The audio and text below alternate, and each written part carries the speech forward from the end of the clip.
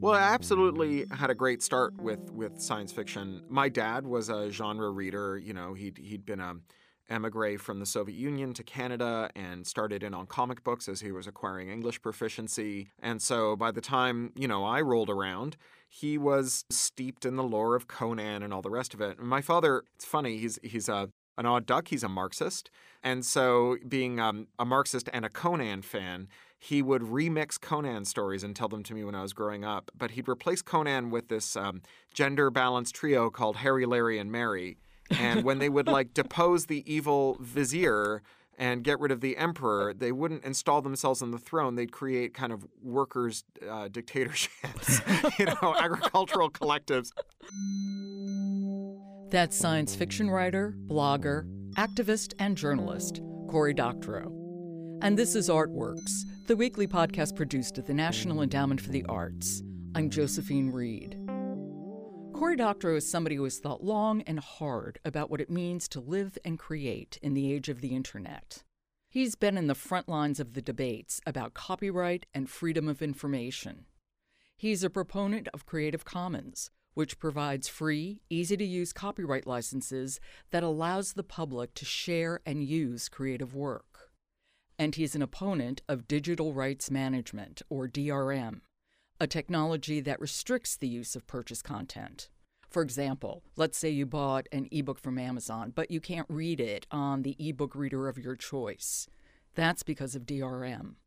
Cory Doctorow advocates for participatory culture on his tech blog, Boing Boing, and as a consultant for the Electronic Frontier Foundation. And this alone could be a full-time job. But Doctorow is also an award-winning author who's written some 24 books over the past 15 years, including novels, graphic novels, short story collections, young adult novels, and children's books. It's a career fueled by imagination and passion, as it would have to be considering how immersed Cory Doctorow is in his work.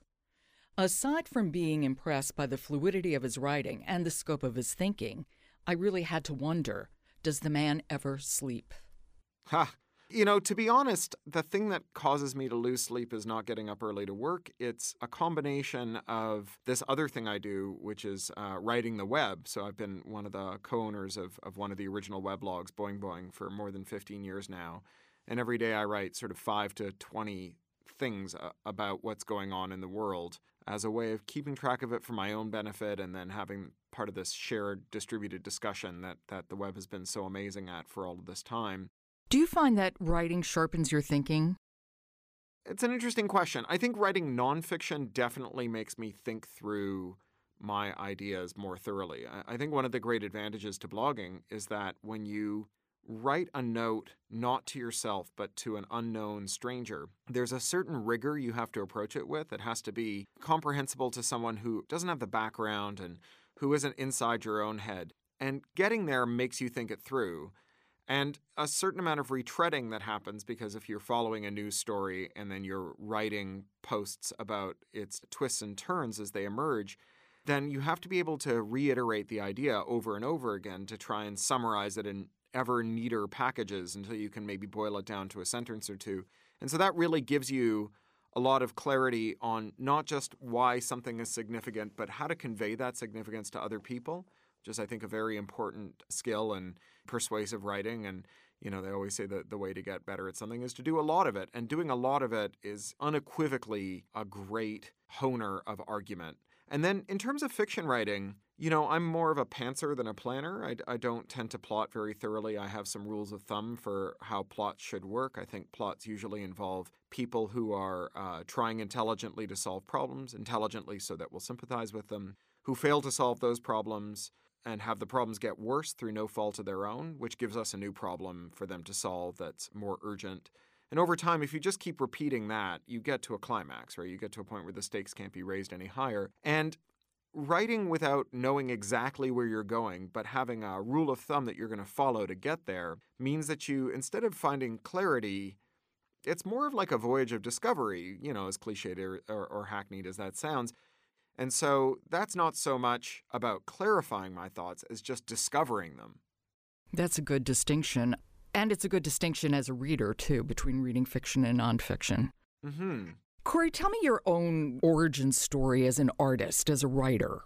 Well, I started writing science fiction stories when I was a kid, and Toronto was an amazing science fiction city to grow up in, partly because of this woman, Judith Merrill, who was an American science fiction fan and critic and writer and editor who left the U.S. to raise her kids in Canada and brought her book collection along. And she had recently divorced Frederick Pohl, who was another great writer, and she got the books, and she brought them to Toronto and donated them to the Toronto Public Library System. And she opened a library that was then called the Spaced Out Library because it was the late 60s and is now called the Merrill Collection because she's dead and can't stop them from putting her name on it anymore. And she was the writer in residence there. And so as a kid, I could go down there with my stories and she would read them and tell me how to make them better. And even more importantly, she hooked me up with other writers. And so I ended up in this writing workshop that's still going called the Cecil Street Irregulars. And that was hugely beneficial to the way that I wrote. And then to add to that, we had a new used science fiction bookstore. It's the oldest science fiction bookstore in the world, and it too is still going. It's called Baca Books. And when I was a kid, as with today, the people who worked behind the counter were writers. And so I went in for the first time when I was 9 or 10 years old, and this writer named Tanya Huff, who sometimes writes under T.S. Huff, she led me back to the used book section and found a book for me, H. Beam Piper's Little Fuzzy, that was on sale for $1. I still have it. And I went home and I read it and I came back for more. And, you know, when Tanya quit, when she quit to write full time, I went to work in the store. And today, still, it is full of science fiction writers who are at the starts of their careers or even well along. So between, you know, the store and the library and the writers groups, it was really easy for me to fall into the genre. You say that with science fiction, with your fiction writing rather, that there's less planning. It's a voyage of discovery for you. But your writing also involves world building, which in my mind, which is a mind that does not write science fiction, world building would seem like it would need an extraordinary amount of planning. When I world build, there are some elements that I kind of come into it knowing that I'm going to write. But there's also lots of like, well, I've said A and B. Does that imply a C that I can use here? Like I brought along these pieces of furniture, what goes with them? And so it's not so much built as it is grown, you know, as the circumstances dictate. You know, if a novel should only have the things that it requires and nothing else, then a lot of world building will necessarily be extraneous. But on the other hand, if there are elements of the world external to the characters that highlight or play off of what's going on with the characters, then bringing them in becomes a very kind of salient thing. And I think that science fiction, this is a thing I learned from my editor at Tor, a wonderful editor named Patrick Nielsen Hayden. He said that science fiction is sometimes it's a little cogwheel and a great big wheel. And the little wheel is the story of the protagonist, and the big wheel is the world. And the little wheel turns the big wheel. And the little wheel goes around and around until the world has made a full revolution. And so the life of the character gives you an in-the-round view of the world in which they live. And you can build the cog teeth of that world as you go. You don't need to know what they're all going to be. You just need to know what the next tooth is. And you can build these, you know, irregular gears, these eccentric gears that mesh together that are dictated by the demands of the story. Your first novel, Down and Out in the Magic Kingdom, you published it under a Creative Commons license. I want you to tell me your thinking about that. Sure. Well, there's at least 3 different things that go into the decision to allow people to freely make use of it. So part of it is the realpolitik, right? This is like 2017, copying's never going to get harder from here on in. You know, your grandchildren will sit around the Christmas table in 50 years and marvel at the days when you couldn't buy 6 thumb drives for $1 at the CVS that could hold all the music, movies, books, photos, and words uttered. And so against that realpolitik, you have to assume that anyone who decides to buy a book does so to some approximation knowing that they could just get it for free if they wanted to.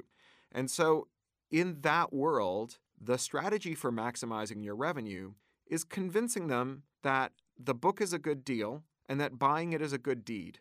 And so I don't have an enormous amount of control over the commercial terms on which the book are sold, although I do have this one ironclad term, which is that my books may never, ever be sold with digital rights management on them. That's the anti-copying stuff, because I think that just gets in the way of what people legitimately want to do and undermines the idea that the book is a good deal. But I also want to show them that doing it is a good deed, that I am performing an act of trust in them, And I'm asking them to live up to that trust. And in part, that's because whether or not I trust them, they can go and get it for free if they want. So it's about making that moral case. I'd like you to say more about your opposition to DRM, digital rights management, because it's always explained as a way of protecting creative work. Yeah, well, the internet is a lot more than an entertainment system. The internet's the nervous system of the 21st century. And in the name of defending the livelihoods of creators like me, we have instituted and monotonically expanded a regime of surveillance and censorship and control over the internet that has had no appreciable effect on illegal copying, but has weakened the internet's resilience. That now, the king of Thailand can suppress video of his soldiers committing atrocities just by claiming copyright on those videos. And YouTube just takes them down automatically without even investigating those claims to see if they pass the giggle test.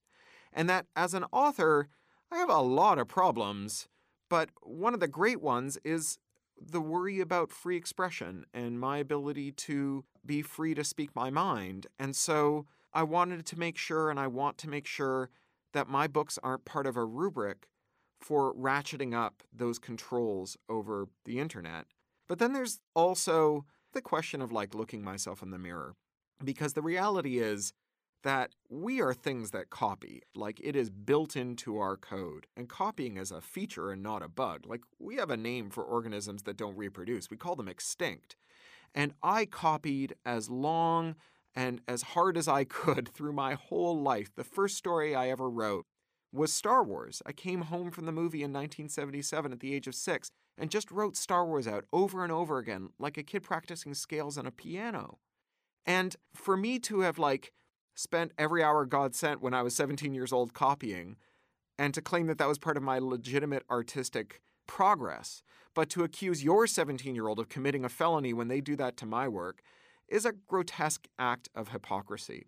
And so CC was a way of putting a flag in the sand. I get to assert that the ancient practice of sharing literature is alive and well in the internet age. And so that was the kind of totality of my CC thinking there. So using a CC or Creative Commons license, which allows readers to use your work, and you refuse to have DRM embedded in your books, that seems as though it could be a heavy lift for a publisher to agree to that. How did you negotiate it? Well, I really lucked into it in that my publisher is Tor Books, and it's my U.S. publisher, and they're part of Macmillan, but they're a very autonomous unit. And Macmillan, to its enduring credit, is extremely experimental itself, so they're happy to have a business unit that plays around with things. And so when I kind of laid out my reasoning for it, they were okay with it. And they said, why not? Let's try an experiment. We're the world's largest science fiction publisher. Ebooks are an almost entirely science fictional phenomenon at that point. The science fiction readers being technology early adopters, easy to see. I used to say science fiction is the only literature people care enough about to steal. And God help us if it was the other way around, right? If no one liked your books well enough to take them. And so Tor was pretty cool about saying, if you want to try this experiment, you can. And then a couple of years later going, hey, this experiment worked better than we had any right to believe. We're going DRM free for 100% of our books from now on, and we're going to retain control over our destiny. They were so happy with how it turned out and realized that by not allowing the book retailers, Amazon, Kobo, Barnes & Noble, and so on, to lock their books up in proprietary wrappers that the retailers controlled, that they retained more control over their audience. Okay, so let me be clear. Amazon or whoever is selling this book online controls the DRM, not the publishers. Can you explain that? Sure. Well, and I think of this as a kind of meta issue, right? Hachette is kind of the opposite of this. They own Little Brown and Orbit and a bunch of other big publishers. And Hachette, everything they publish has been DRM'd since day one, period. And Hachette was also the first publisher whose deal with Amazon ran out. And they went back to Amazon and said, we would like more control over the way that our books are retailed. And Amazon said, all the books that you've given to us to sell are locked up in our wrappers. And the way that the law works is a law called the Digital Millennium Copyright Act. And Section 1201 says that only we can take that DRM off. You can't authorize your customers to remove the DRM from the books we sold them, which means that if you leave Amazon and only sell your books at Barnes & Noble, you can't give your audience a tool to bring their ebooks over into that new platform. They're stuck with us forever. And Hachette said, oh, no. People love our books more than they love Amazon. We're just walking away. And Amazon said, fine, we're going to lock out Hachette ebooks for a full year. And so you couldn't buy J.K. Rowling novels for a year on Amazon. And at the end of it, Hachette caved because Hachette had given control of their business, legal control over their business, to Amazon by letting Amazon put DRM on it. And, I have this rule of thumb that is like, if someone puts a lock on something that belongs to you and won't let you unlock it, that lock is not there for your benefit. So the publishers, when they started going to Amazon and saying, how about you sell our books without DRM? Is Amazon was super reluctant to do so. They did now. Now you can buy ebooks without DRM if the publishers let them. Okay. So publishers now have more control over whether or not ebooks have DRM embedded in them. But I know DRM is still an issue with audiobooks. Why the distinction? Because Amazon competes in the ebook market, and they don't really compete in the audiobook market. They have 90% of that market, and they're the exclusive supplier to iTunes. They own this company called Audible. So Audible does amazing production and amazing audiobooks, but they will not let publishers or writers decide whether or not there's DRM. Everything sold through Audible has to have Audible's DRM on it. And that means everything sold through iTunes has to have Audible's DRM in it, which is why you won't find any of my audiobooks on Audible, because I'm just not willing to make my customers locked to Audible for the rest of time, right? For the rest of the duration of copyright. Audible, by dint of locking all of the audiobook publishers to their platform, have created a system where if you jump ship to any of the other retailers, your audience has to maintain two separate incompatible audiobook libraries, even on two different sets of devices, depending on which kinds of devices they have. And people don't want to do that. And you know who really doesn't want to do that? The 20% of customers who account for 80% of the business. I'd like to broaden this question out. As you say, the internet is like our nervous system. Artists have to engage with it, but artists also have to survive, and that can be difficult if your work can be grabbed by other people. Yeah, so I think we should start with a kind of baseline of what reality the internet is replacing. So there's a thing economists call survivor bias. So we only ever hear the stories of people who were doing well, not the people who did so poorly that they gave up, right? That's kind of like by definition. So if you ask, like, who did the old music industry benefit? Well, 100% of the people that the old music industry benefited were the kinds of people who benefited from the old music industry. It sounds like a tautology, but think about it in the context of like the advent of recorded music. So before recorded music, all of the people who had careers as musicians, give or take, were people who showed up on stages and played. And that meant that a career in music was a career in performance. And when recorded music came along, the people who performed on stage said, I'm like a live performer. I do something as old and as holy as the first story told in front of the first fire. You have no business telling me that my rightful place is in a studio, taken away from my audience, who you will now control access to, so that I can record something once that you can charge for forever. Don't tell me how to run my business.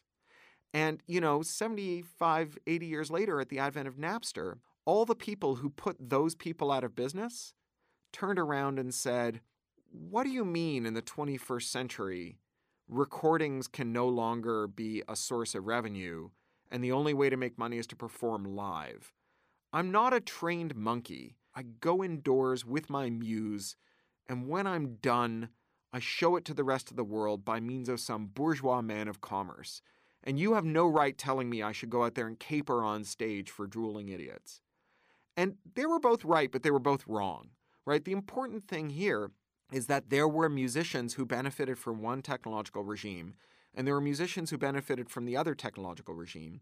In both cases, they were a tiny minority of all the people who ever wanted a career in music, right? Clearly, like, don't quit your day job isn't just a mean thing to say. It's damn good advice. And so here we are in a new technological era. And there are some musicians who've done very, very well by it. And there's a vast number of musicians who've done very, very poorly by it. Notably, a lot of the musicians who did very, very well by the old regime did very, very poorly in the new regime.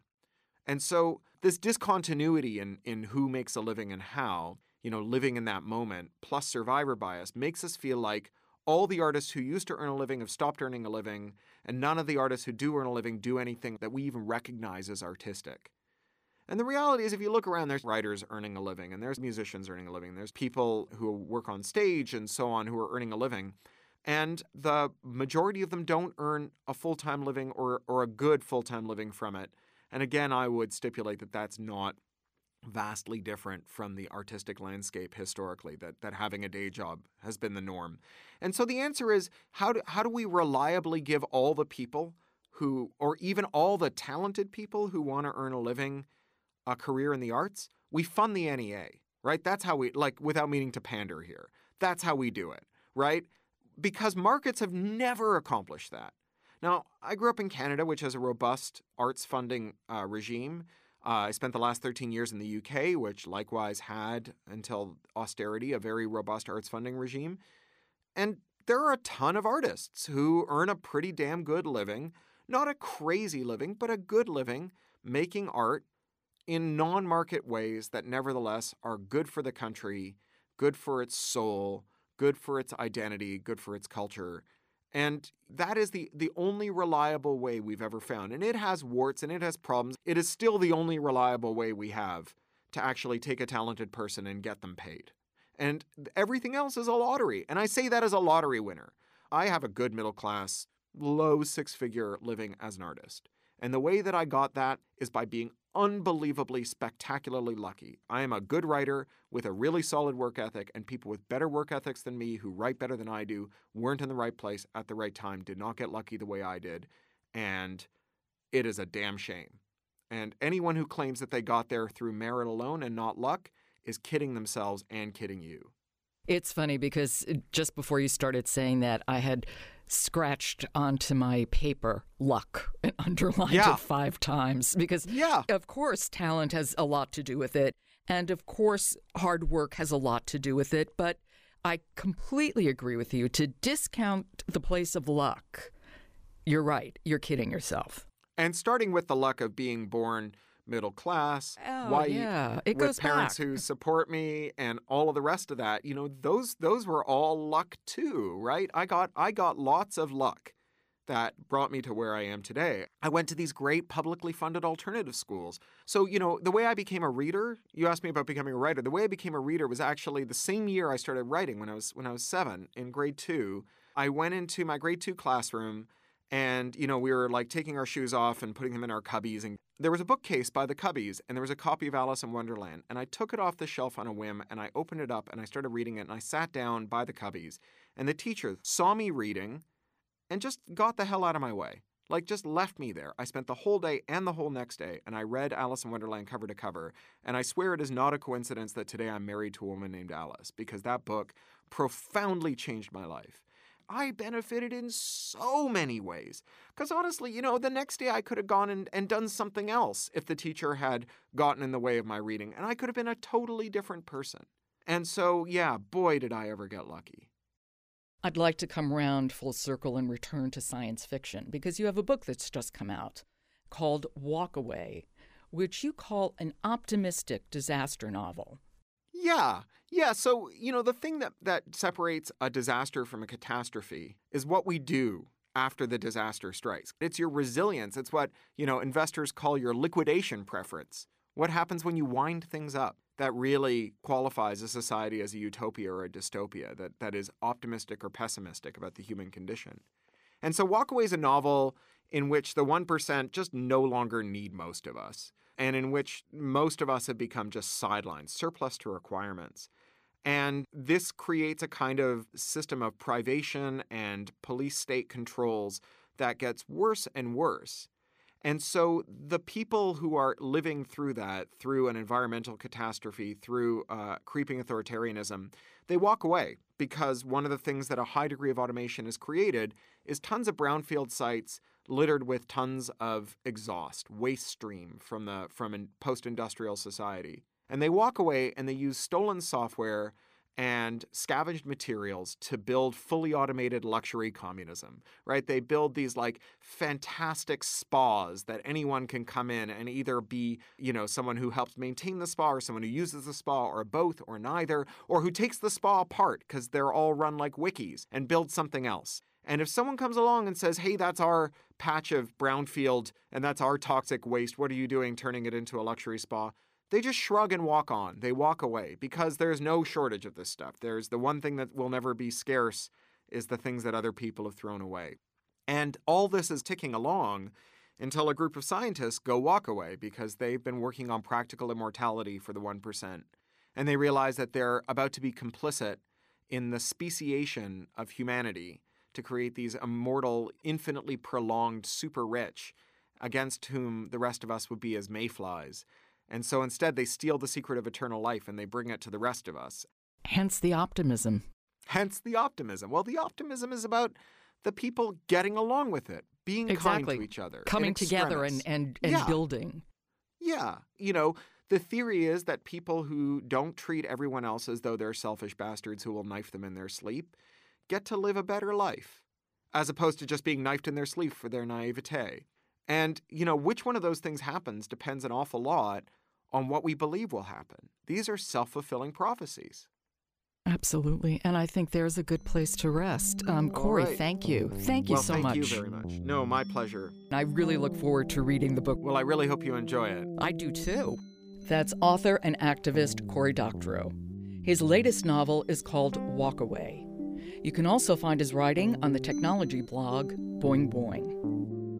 You've been listening to Artworks, produced at the National Endowment for the Arts. I'm Josephine Reed. Thanks for listening.